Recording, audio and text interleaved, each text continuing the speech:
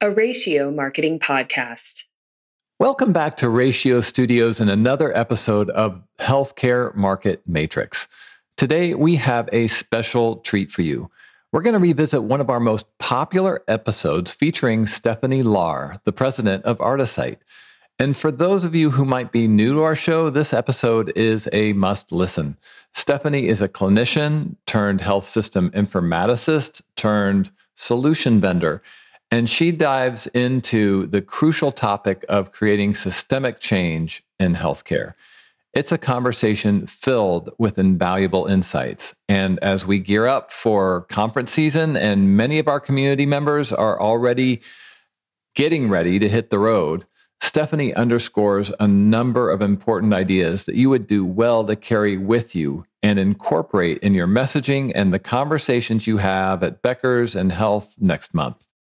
Stephanie's journey began as an internal medicine physician, but her fascination with the intersection of health, IT, and care delivery has led her down a unique path. So without further ado, let's dive back into this great conversation. And what I was seeing was rising levels of burnout, and frustration with the systems that we were using. They weren't designed around the work of a clinician. They were designed as an additive to that work. And so my two mantras kind of became, hashtag reduce the friction, hashtag bring back the joy to medicine. Have you ever wished you had a healthcare provider on speed dial? Someone you could call to validate your product market fit. Someone to listen and help you see your solution differently. Welcome to Healthcare Market Matrix, a podcast to help you see your market clearly. We dive deep into the challenges faced by healthcare organization leaders that technology has the chance to help them solve. It's all about gaining the kind of understanding you need to effectively connect with your market. Join us as we explore the Healthcare Market Matrix. Welcome, everybody, to Healthcare Market Matrix. We are excited today to have in our studios Stephanie Lahr, who is the former CIO and CMIO of Monument Health, but is now the president of Artisight. And Stephanie, I would love to start out by having you tell us a little bit about your journey. Tell us a little bit about your background and backdrop, what led you into the realm of the CIO, CMIO, and then really the story about how you got to Artisight, because I think that says a lot about who you are and how you approach your work. But I'd love to have you tell us that story. Thanks, John. Really excited to be here and happy to share that story. Maybe first of all, because I guess what I would say generally in principle as I look at my career, doesn't follow a normal trajectory. No one would look at the starting point and where I am now and say, yeah, that was definitely a straight line. Nothing even close to that. So, which I think is great, right? I think breaking the bounds of that and following your true inspiration and going where you think you need to go is what we really want to all be able to do. And so it's fun for me to be able to share how that's progressed in my journey. So as you mentioned, so maybe first starting with, I'm an internal medicine physician by background and practiced as a hospitalist for lots of years, but found myself very early in my career kind of at that intersection of health IT and care delivery, and really doing it more from the perspective of a physician who realized we were going to be leveraging technology in new ways, saw the value in that, but also saw the opportunity for it to be better than it was, and realized that sitting on the sidelines and complaining was probably not going to be a super effective way to make things better. And so I should just jump in and figure out how I could be helpful. That then turned into, again, more of a career, becoming board certified in clinical informatics and really developing an acumen and education and understanding about how I could apply my skills best in that space. At Monument, I came to the organization in 2016 to be the CMIO, to lead an Epic implementation and really work with the clinical teams on the adoption of a system across a platform system across the whole health system, and for the betterment of our community. And got that work done. Big project, a lot of fun, a lot of work, made really great connections into the community at large, as well as within the health system. Realized that I wanted to provide as much value here as I could. And around the time that was all coming to fruition, the CIO that I reported to was retiring. And the CEO of the health system at the time came to me and said, gosh, it seems like it could make sense to have a physician be the leader of our IT teams and really help set that strategy and make sure that it's unified with where we're going directionally as when the organization at large. And would you be willing to be the CIO? And so I thought, well, I'm not 100% sure what that even means or what I'll be doing, but yes, I'll do it. And surrounded myself again with a good network of people and mentors who could help support, never afraid to ask those folks a question on kind of where to go and how to do things, and dove into that work. And so in January of 2018, I took on the combined role of CIO and CMIO. And the great part about that combined role is I got to take a much broader look at technology and how it was used across the health system. And that meant everything from looking at the network and network stability and how the infrastructure of our network and our data centers and how data moved and flowed was going to be essential to all of the clinical applications that we would want to lay on top of it, and bringing that together and helping our teams set the vision and the priorities and translate that to the operational leaders of our healthcare community was really a great experience for me. During the time I was doing that work, I got more dedicated to this concept that we have a lot of great base systems and they are providing a great foundation for where we need to go, but we need to start thinking about the actual clinicians and the work that they're doing and the impact of this technology on them. And what I was seeing was rising levels of burnout and frustration with the systems that we were using, not necessarily because the systems themselves were wrong in some way, but just they weren't designed for the work. They weren't designed around the work of a clinician. They were designed as an additive to that work. And so my two mantras kind of became, hashtag reduce the friction, hashtag bring back the joy to medicine. And I meant that in a really broad way. So I started looking for tools and ways to help our organization move beyond some of that. And fortunately, I had the blessing of being at an organization that wanted to be forward thinking and was willing to try some things others hadn't. So in June of 2021, alongside my chief nursing officer, we went to an innovation meeting with several other health systems in California, where we were introduced to a company called Artisight. And I was told as we went into that meeting, I think you're going to really like this. The CEO is another physician, and I think the direction is a great direction, but we want your real thoughts and opinions on this. And I go into pitches like that typically a little bit skeptical, keeps me honest from, the shiny butterfly syndrome. And so I went in and sort of hilariously in walked this young guy in a baseball cap and a Lululemon sweatshirt.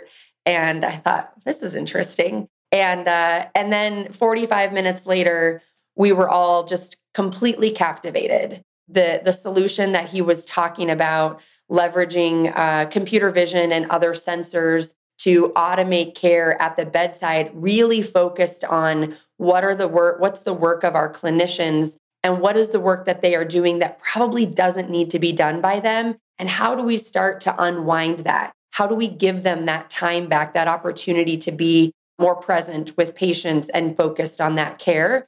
And so we were extremely compelled, came back to the organization, shared that with our senior leadership team, had an opportunity through the board to propose this as an innovation project, and jumped into this idea of really figuring out how we could use this platform across the entirety of our organization to transform, knowing that transformation in healthcare is a journey more than it is a destination. And it's not something that's going to happen overnight. And so it was really this sense of we got to get started now because it's going to take a while for us to get what we need to get done.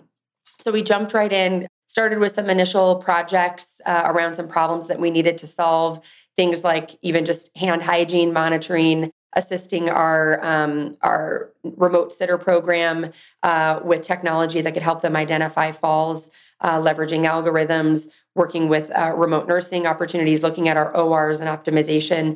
And as we started this work, I, at the same time, was involved in chime leadership and HIMSS leadership as well, to an extent, had a number of opportunities to speak on podcasts and national platforms, and just found that I couldn't help myself from starting to tell this story. Even though it was just at the beginning, I just thought everybody needs to know that this kind of technology is really finally here. And when our physicians look at us and our nurses look at us quizzically like, really? Another technology? And you're sure it's going to help me? Because I don't know. I felt with utter confidence, like the answer is yes, this is going to help. And so the CEO, Andrew, and I started some conversations, and he said, gosh, you seem pretty excited about this work.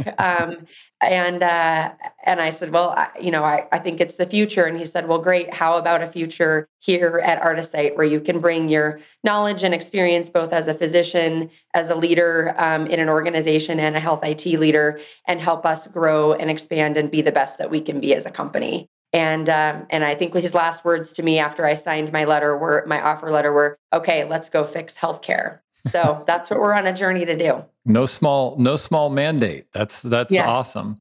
So several rewinds I'd like to take here, and a few bus stops I'd like to make. So starting your journey as a clinician, you're a doctor, you said hospitalist, right? Mm-hmm. Yeah. So do you remember the moment that was kind of the transition, or what got you interested in jumping into the CMIO role? Because that's a big move and a very different focus. Worth saying, chief medical information officers are almost always, if not always, physicians, right? Almost always, yeah. Yeah. And so what was that moment? What got you to look at that role, and what was the mandate that you saw there that got you interested? Yeah. Well, maybe a quick rewind further than that. It's kind of where the passion around this area came from. I trained in Galveston, Texas. It was where I was doing my internal medicine residency. And I don't know if I've told you this story before, but we had a hurricane in 2008, Hurricane Ike. Yeah. And I had 5 feet of water in my own house. Wow. The university system basically closed for many months because the infrastructure of the entire island was gone. There was no power, there was no running water, nothing.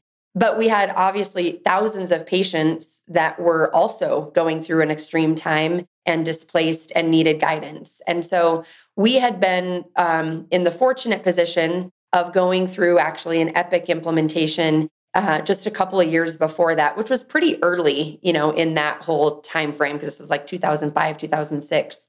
But the great thing was, because we were electronic at that point, 2 weeks after the storm, maybe even a little less, I was asked to go to, because I was almost done with my residency. So I, was pretty well equipped to go ahead and start handling and treating patients on my own with minimal supervision. And so I was given an office. I don't even think it had any windows, and a computer and a fax machine and a telephone. And they said, patients are going to call. There's messages in the system. We need to help them. And I had everything I needed. I could see all of their hospitalization records, all of their clinic records, all of their prescriptions.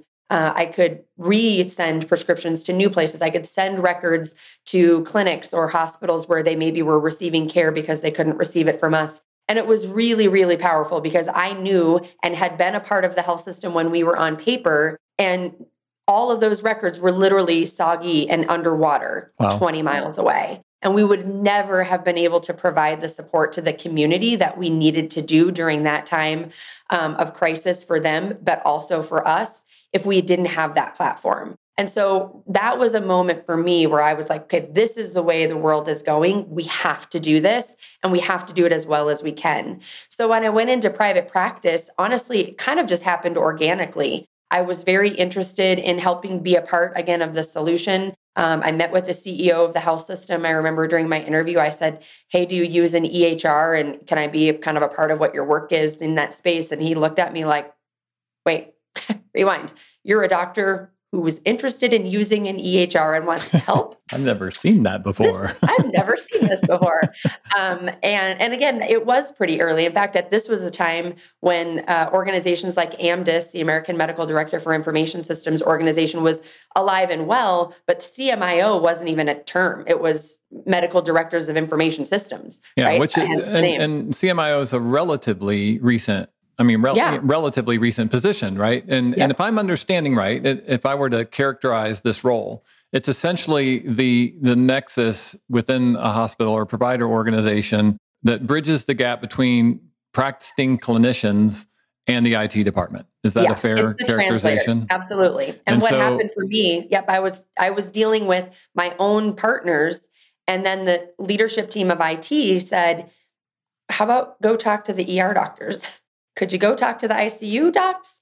Hey, the physical therapists are struggling something. Maybe you could help them too. And we had nurse informaticists already in the organization. And so it really just became this symbiosis with me as kind of the leader of then that informatics team to, again, take what were the needs of the operational teams and translate them into what we could and couldn't do with technology. Because sometimes being a CMIO means saying no. Yeah. It's not always about saying yes, but it's figuring out how to turn that no into something that can still be impactful and positive. And so you really had to know and learn the technology side as well, and then translate the two across to each other. Did you find yourself in that role? Were you most often going from clinicians up or IT down? And I put that in an unfortunate hierarchy because it doesn't need to be up or down, but you know what I mean. I mean, which direction were you most frequently advocating in? Yeah, I was most frequently advocating to the technical teams what the clinicians needed. And the other thing was actually bringing together, even from different clinical areas, how to do a synergistic approach. So as an example, pharmacy may have felt they needed one thing, but it had an impact on physicians that they didn't want, and then maybe an impact on nursing that they didn't want. And so it wasn't even always just translating to IT what the needs were of the teams, but it was sometimes interrelational communication between clinicians to say, I understand that pharmacy really needs this. Is there a way that we can do that doesn't cause this secondary issue for the physicians?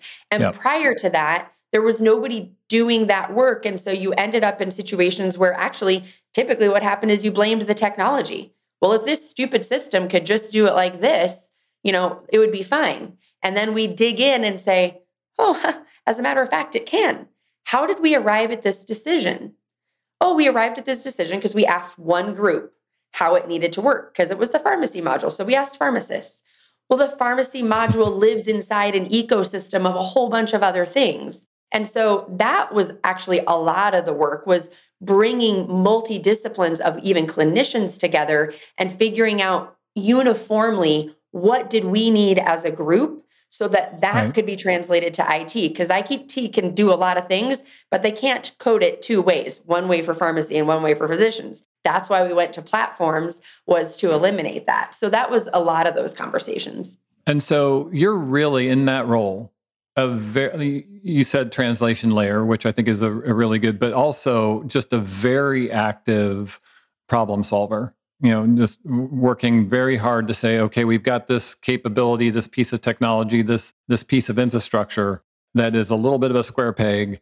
We got to sand off some of these edges to make sure it slots in here the way the clinicians need it and will fit their workflow, will fit the way they want to do their jobs. It's never going to be a perfect match, but it's your job in that sense to make it the best match it can be. Yeah. The other thing I think was really amazing about the CMIO role, and most of the CMIOs that I meet, CMIOs and the other informaticists on the technology teams or in organizations tend to know more about how the organization works at its deepest level than anyone else. Yeah.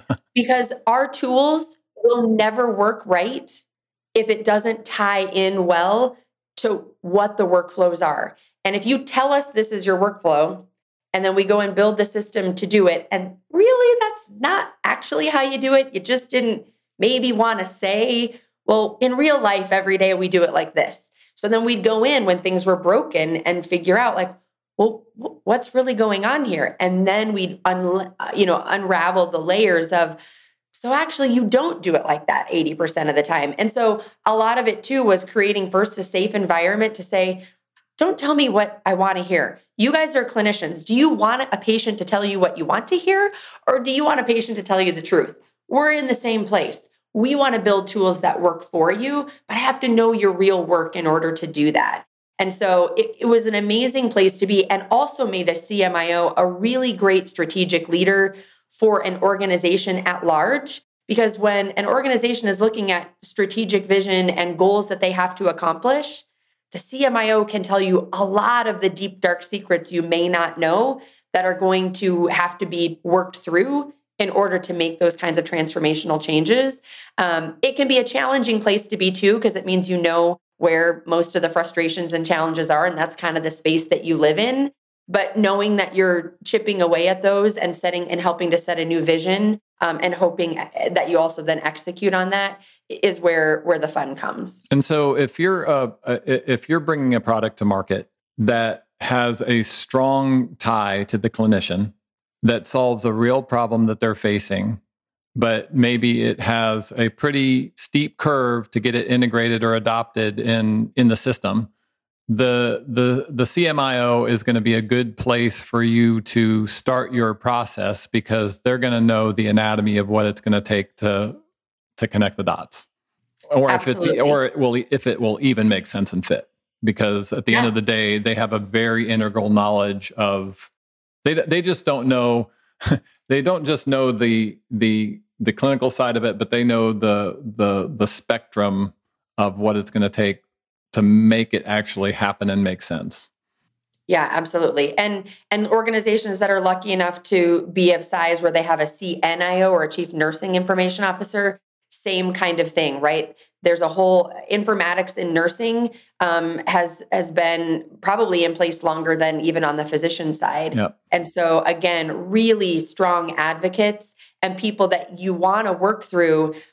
Not only, yes, if you're trying to sell something, they're a great person to get that advocacy from, but actually beyond that, advisory, right? I think there's a lot of companies that would benefit from having, it doesn't have to be anything massive, but an advisory kind of group that helps make sure that where they're going is aligned with the problems they think they're trying to solve. And CMIOs and CNIOs are fabulous at that, because they sit at that intersection all the time and they can give you objective feedback. Yeah, they know actually what's happening. Yeah. which and is they have really administrative important. time to probably be able to dedicate to that, right? Asking a practicing physician, can you be on an advisory board for a surgical tool? Honestly, probably not. They're just too busy taking care of patients, and we want them to do that. CMIOs and CNIOs are in an administrative role, and it does give them that opportunity. Gotcha. Okay, that is some great perspective. So you made what I think is the unusual bridge from CMIO to CIO, because there are far fewer physicians in the CIO role from my experience. Talk about what that looked like for you and what it meant to cross that bridge practically. Yeah, I think, well, first of all, it is a small but mighty and I think growing group of people. And I think it's happening. And appropriately so, I think. Yeah, I was going to say, I don't think it's happening by accident. Yeah, it makes sense. It's a hospital after all. Exactly. It's the reason we're now seeing CEOs of health systems be physicians as well. And probably not surprising then to put the CIO not that far behind it, depending on the role of the CIO. And that's unique. Chief digital officers, chief healthcare information officers, like there's different ways to structure this. But having a physician sort of at the helm of providing the strategic visioning leadership and back to the rest of the senior leadership team, the partnership on kind of how to drive the ship makes a ton of sense, because the reality is medicine is becoming more and more dependent on technology every day. Yep. And so ensuring that alignment is there is going to be essential. This is not just a commodity anymore. IT is not just a ticket taker shop, nor are the clinicians people that we're just going to force technology onto. There has to be that unification of the two to make sure that we're all solving the right problems. So, for me, just to level set, you're moving from the bridge, right? The bridge between the hospital and the IT department to the IT department. So the CIO, if I'm were to characterize that position, they're overseeing the selection and implementation, optimization of anything information technology related. So they're the ones that are making that piece happen, and they're typically reporting to. I'm guessing most often reporting to the CEO in that situation. Is that true? I mean, this is evolutionary as well, but as we see the CIO or whatever letter you're going to put in there become more of a strategic part of the team, I think it is definitely more and more common. I reported to the CEO, and I think a lot of my colleagues are in that space. So yes, I mean, as far as, the decision-making, obviously we tried to make that more of a governance-related opportunity, but the reality was all of the coordination and then making sure that the right resources at the right time were deployed to make sure all of those things happened was my responsibility. I had several hundred people reporting to me. I had tens of millions of dollars in budget. That was my responsibility, and a strategic vision to help set alongside my other leaders to make sure that the foundations that we were going to set in technology were going to get us to where we needed to go, but that we were at the same time being visionary and forward thinking, because we know that technology was moving so fast that we had to be thinking several years out. So it was a growth experience for me. I certainly had never had, nobody in medical school teaches you how to manage a 30 or 40 or 50 or $150 million budget. Nobody teaches you exactly what it means to be a visionary leader. In fact, some of medical school is the antithesis of that, right? Yep. I mean, the doctor is kind of the tip of a different kind of team. And while team-based care has become much more common, and I think was a great element for me as a hospitalist coming into this, that's different than leading large teams and providing vision without micromanaging. We as doctors can tend to be micromanagers because the life of a person is at risk. And so being able to take a step back and allow other leaders to grow, to cultivate other leaders, was a different, area that I had to go out and really do some purposeful work in figuring out, how do I know myself? What are my shortcomings? And how do I grow in these areas to be a better leader? Yeah. So what was, when you moved from that position, which I would say is certainly on the clinical side of the spectrum from the CMIO, into the CIO, which goes far more into the business and transformation side of the spectrum, right? Yeah. How would you characterize the primary mind shift or change you had to make in what maybe caught you by surprise, or what move did you have to make to inhabit that space? I, as a physician, had to realize that attorneys are my friends. Which that's a big shift. Yeah, it was. I mean, really, I remember the first couple of meetings as the CIO that I had with our attorneys. I was as nervous. You would have thought that I was personally being investigated for something, even though it was never anything to do with that. But just the physician in me kept thinking, malpractice and all those kinds of things. So it took some time. Danger. Yes, exactly. Danger ahead. It took some time. And actually, by the time I left the organization, I would say the legal team were probably some of my closest partners. And even at Artisight, I find myself saying, I just want to run this past our attorneys, so that was probably a big part. The CFO relationship, also a major element that I needed to cultivate and understand, because the reality was I was now the person who had to make sure that we had the money to do the things we needed and wanted to do, and how to translate that and how to justify that and create the ROI on that, which meant and from an infrastructure standpoint, you had one of the biggest budgets on the spectrum. Yeah. Right, which brought a lot of attention as well. So sure. I needed to learn about budgets. I needed to, for me, I was like, capital and operating, why do we have a difference? It seems weird. Just have one bucket of money. Why does it have to be like this, right? So these were things that I had to learn why they are the way they are. Sometimes you don't need to ask necessarily why all the way to the deepest levels, but like, this is how it is. And just, you're going to have to work around it.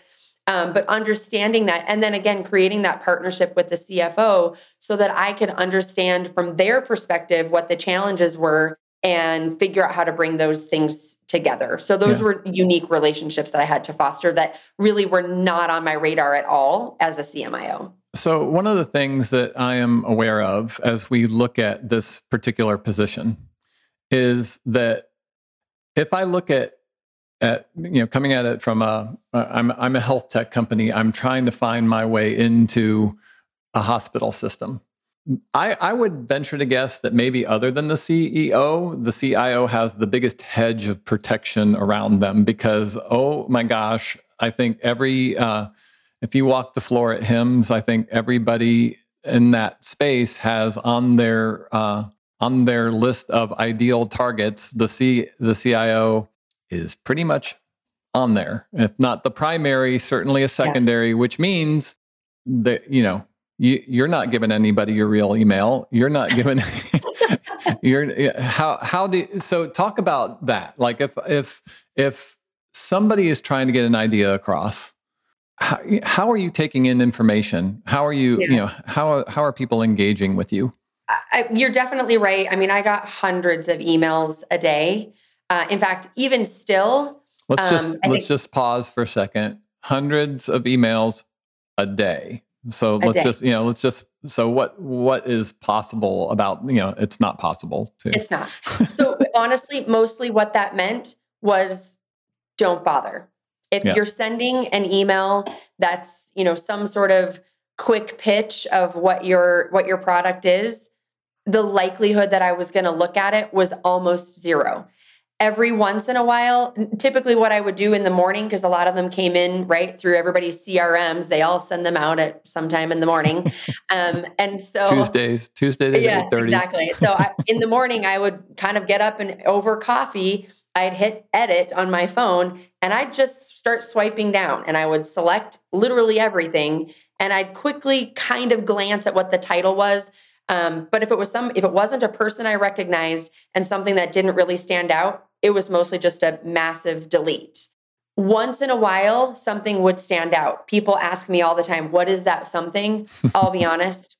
It was random. Like, I almost think it was like divine intervention. Every once in a while, for some reason, I'd stop on something and I'd open it and oftentimes be like, I actually might be interested in this. And then I'd push it out to my team or whatever. But email in general, terrible. A couple of things I say while we're on the topic of not working. It was very frustrating. People get very aggressive about this, right? It's a little like paparazzi-esque, right? Like there's the cool nature of, yes, we know you're trying to sell something and you need access to me. But then there's the crossing the line into not appropriate. People who just put calendar invites on your calendar as though they've sent you, whatever, super annoying. CRM messages in general, I can see that from a mile away. At a minimum, I love it. In fact, I have a colleague who has a company and it literally says in the body of his message, this message is generated by my CRM. And I need to send out a mass communication. And so I'm just letting you know that this is where it's from. I could tell by if it said, even how it was titled to me, I could often tell what was generating it. So those are not good things to do. I will say though that I felt, so you talk about the wall, it took a couple of years.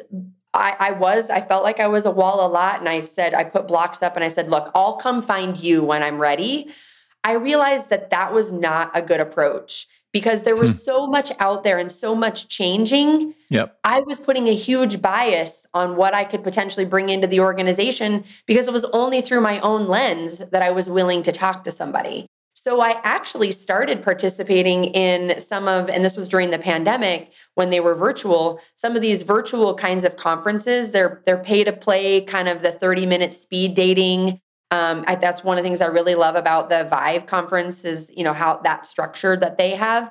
I think those You're are talking about like great. the hosted buyer Buyer program, yep, or reverse expo or whatever different people call it. But it's basically, somewhere between 5 and 30 minutes of time where you just meet and hear about things. And the value of that is, even though there were a number of times that was not a tool set that I needed at the moment, sometimes I filed it away for later because I thought, I think this is on our path, just not right now. Or there were other times that made me say, I don't even know if I've thought about that yet. And then I'd go back to my team and say, have we thought? And then I'd go to colleagues across the nation and I'd say, are you guys thinking about this yet? And sometimes they'd say, yeah, we are. And I'm like, gosh, I didn't even realize like that was coming at us. I need to start digging in and understanding. Yeah. So I do think those kinds of programs provide value, but it's hard, right? Because the volume is so high that you have to cut things off somewhere. So I do like those kinds of programs. I do like, a lot of it is colleague kinds of conversations as well. Getting together with colleagues, both physically and virtually, and saying, what are you using for this? Do you like this? What would you do differently? That kind of stuff. But it's a hard place to be as on the vendor side, which I now am recognizing and seeing from a different viewpoint. You're on the other side. Yeah, it is. So one of the things I hear very frequently from our clients, from others in the industry is, we have great success when we get the opportunity to have a conversation. And it's that second part of that clause, it's the secondary clause there. When we get the opportunity to have the conversation, that is so pivotal, right? Because how do you get that? How is that possible?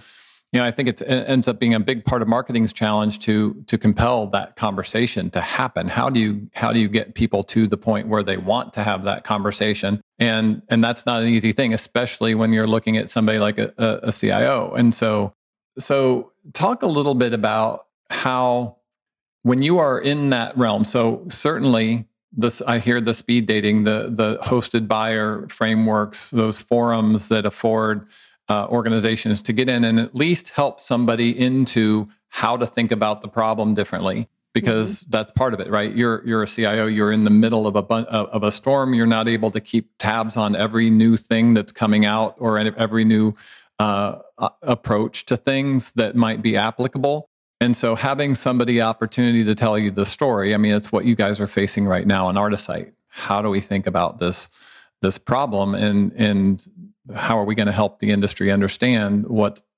different and special about our solution? But what are some of, so I hear the hosted buyer things. What else? What other kinds of things can organizations do that might have a shot at getting through? What are some of the things that you've experienced in the past? Yeah, I think, and maybe this is, hopefully this isn't super secret sauce I'm giving away for my own organization, but I came to an organization that already had clinical and healthcare people as a part of it. I think that is valuable in multiple ways. So the fact that we had physicians and nurses and operational leaders from health systems, that we have that at Artisight, gives us a couple of opportunities. One, it means we've got networks of people that we know from that side, from being on the operational side. And so we can reach into those networks. Two, it allows you to maybe take a role more as a thought leader. Yep. And providing guidance to the greater community as opposed to selling a solution. And so if you can have the people on your team that are in a position to be knowledgeable and have the expertise to really help the community at large understand, to your point, the things that we're trying to solve and the new ways to do it, you may have an opportunity to present yourselves in different forums than you would otherwise. And the other thing that happens when you have people who are coming from operations into your companies is you're probably better targeted. Your solution is probably better targeted to the problem because you have inside knowledge as to what that problem is, and then are much more likely to be able to solve it. Yeah, that makes great sense. I call it empathetic authority.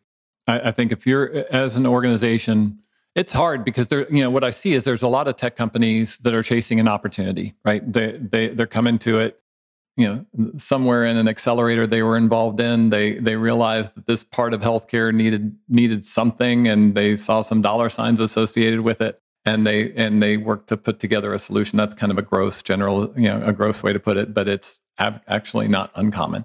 Yeah, and so they'll get enough expertise to work to solve the problem. And a big chunk of what they're missing is the opportunity to clearly connect the dots, and that does require a lot of domain expertise and the ability, that's one of the things I'm excited about and how Artisight is approaching it. We're selling into the clinical environment, and we've got clinical leaders who've been there, done that, leading the charge. And I think that ends up really being not just transforming the approach to the market, but it transforms the approach to the solution. You're solving the problem in a way that makes sense because you've sat on that bridge. And I think the empathy side of what you mentioned as well really resonates with me, because I have been, and I've said this even as now in the role that I'm in and in different partnership agreements that we're working on to grow as a company, I have said to people, I sat in a boardroom and I pitched as the CIO the solution that I wanted to bring to the organization that we had brought through governance and those kinds of things that we felt was going to take us forward. Every time, and I was successful at it most of the time, but every time I got the yes, someone else got a no. Yep. And sometimes that no was, we're not buying new hospital beds. The new nurse call system is going to have to wait while we do whatever this other thing is that I was leading. Every dollar that a health system spends is extremely important to me. And the value that they are getting for that dollar is extremely important to me. And the concept and the idea of people taking advantage of the opportunity of, here's a problem that needs to be solved, I can make a buck. Healthcare can't afford that. Especially now, but really never. Margins at health systems have never been margins to be admired. Yeah. And so they're doing a service for the community, for all of us. And so totally understand, even for a health system, no money, no mission, right? There has to be some back and forth exchange there. But foundationally, I can read that in my conversations with people. And if the conversation with you is really about sell, I'm done. Because what it really needs to be about is solve.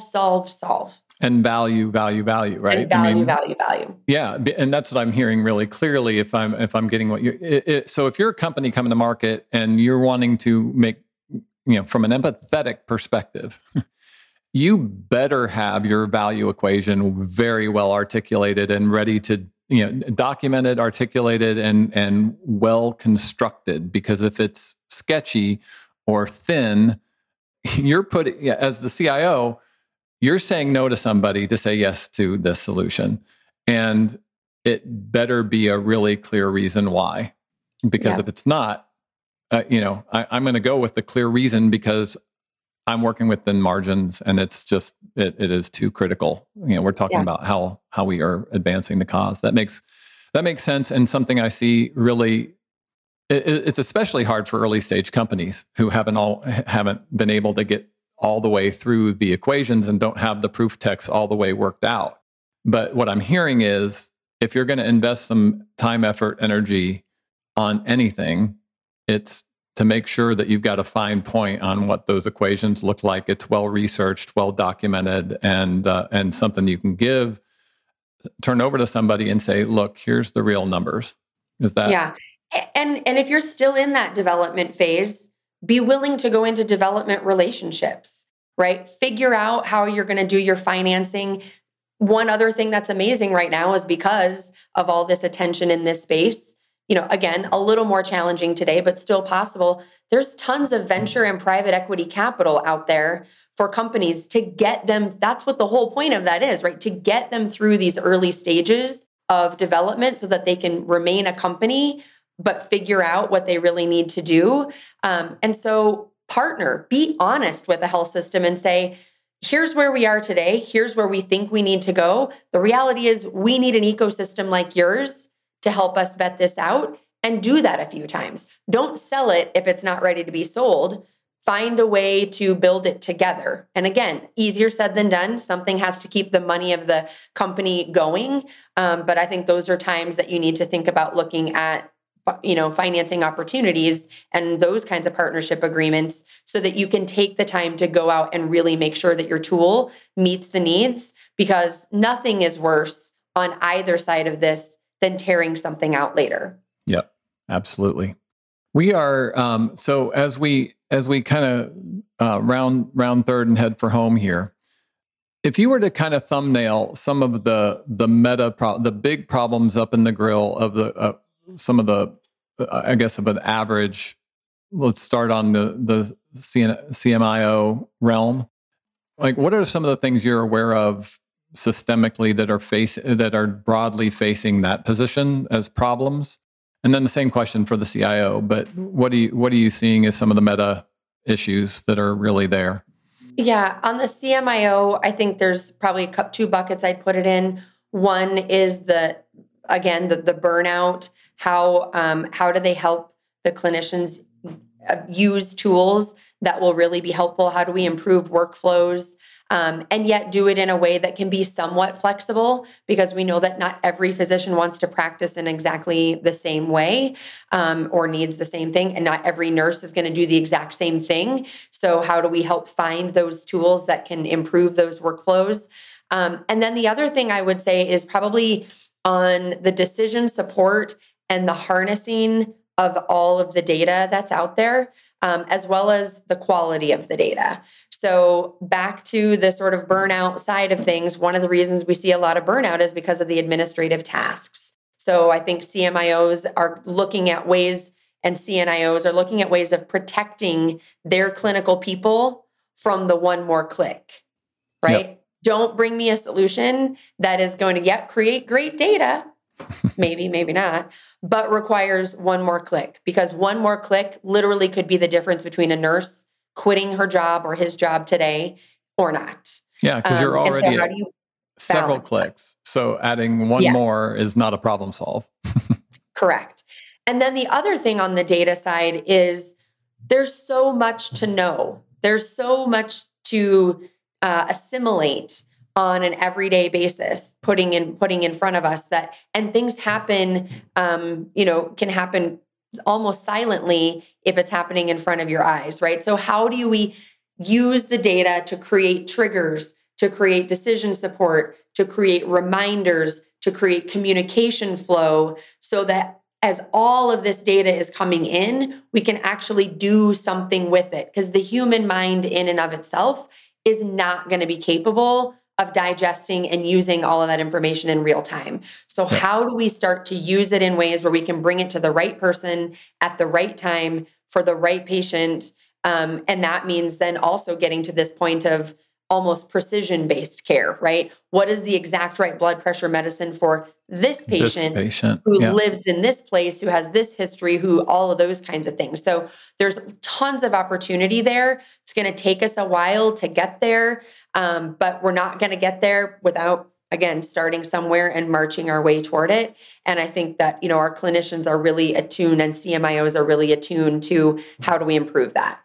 On the CIO side, I think it's thinking about the broader efficiencies of the organization at large. How do we help revenue cycle teams be efficient? How do we help, even our IT teams be more efficient? How do we help the clinicians be more efficient? How do we bring the right data to our leaders so that they can make the best real-time decisions? How do we create new data that we've never had an opportunity to see before, to be able to figure out directionally, is this clinic moving in the right direction or not? And what changes might need to be made at the hospital level? Are the ORs as efficient as they need to be, or are they not? It's going to be data that's necessary for that, and process changes that are going to be needed. And I think the CIO is looking at that globally, not just from the clinical side, but again, all of the rest of the areas across the organization, because we're seeing shortages in all of those areas. We don't have enough people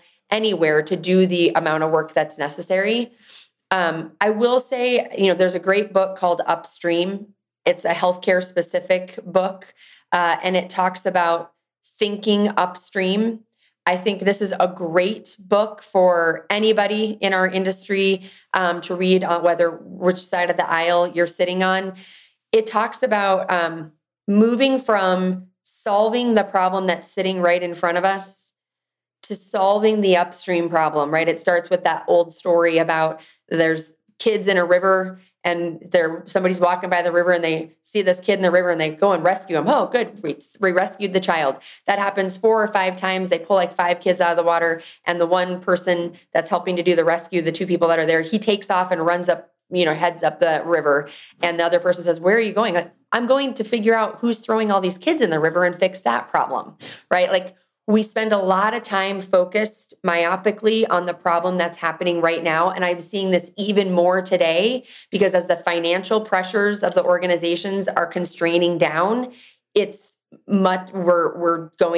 this propensity to look much more directionally at just what's happening right now and how do I fix it. We've got to take a vision toward what's going to happen in the future and look upstream and figure out what's the root of this problem and how do we really solve it. That is a great place to land the conversation, because that's what we're facing right now. We have to look at what are the systemic level solutions that are going to lead to real transformation at the end of the day, because Absolutely. We can't keep it going the way it is.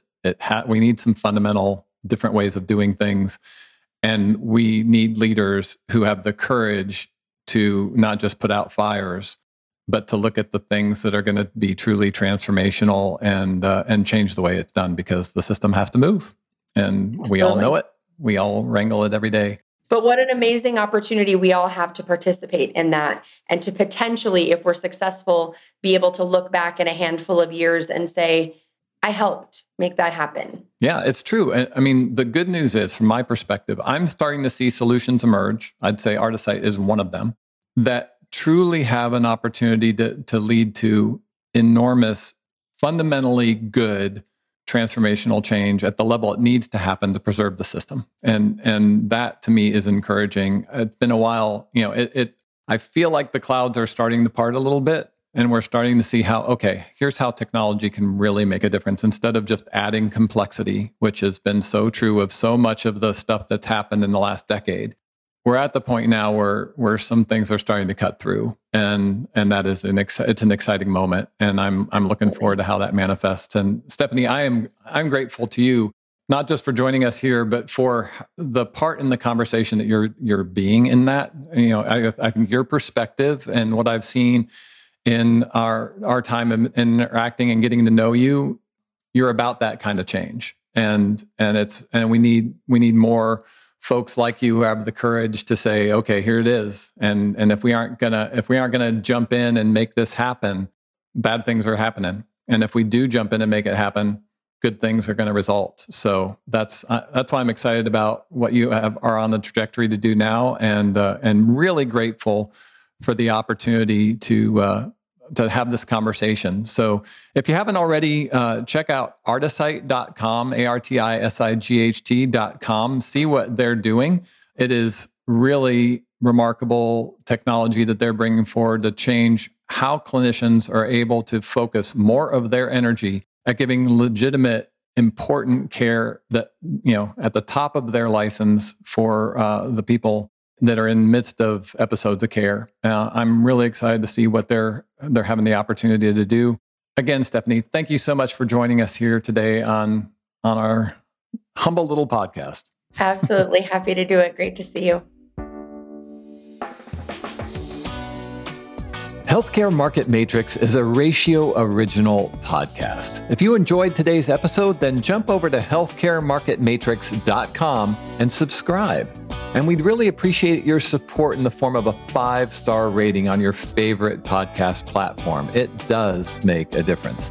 Also, while you're there, you can become a part of the Healthcare Market Matrix community and get access to courses and content that's created just for you by signing up for Insights Squared, a monthly newsletter dedicated to bringing you the latest health tech marketing insights right to your inbox. Ratio is an award-winning marketing agency headquartered in Nashville, Tennessee. We operate at the intersection of brand and growth marketing to equip companies with strategies to create meaningful connections with the healthcare market and ultimately drive growth. Want to know more? Go to goratio.com. That's GORATIO.com. And we'll see you at noon Central next week for an all-new episode from our team at Ratio Studios. Stay healthy.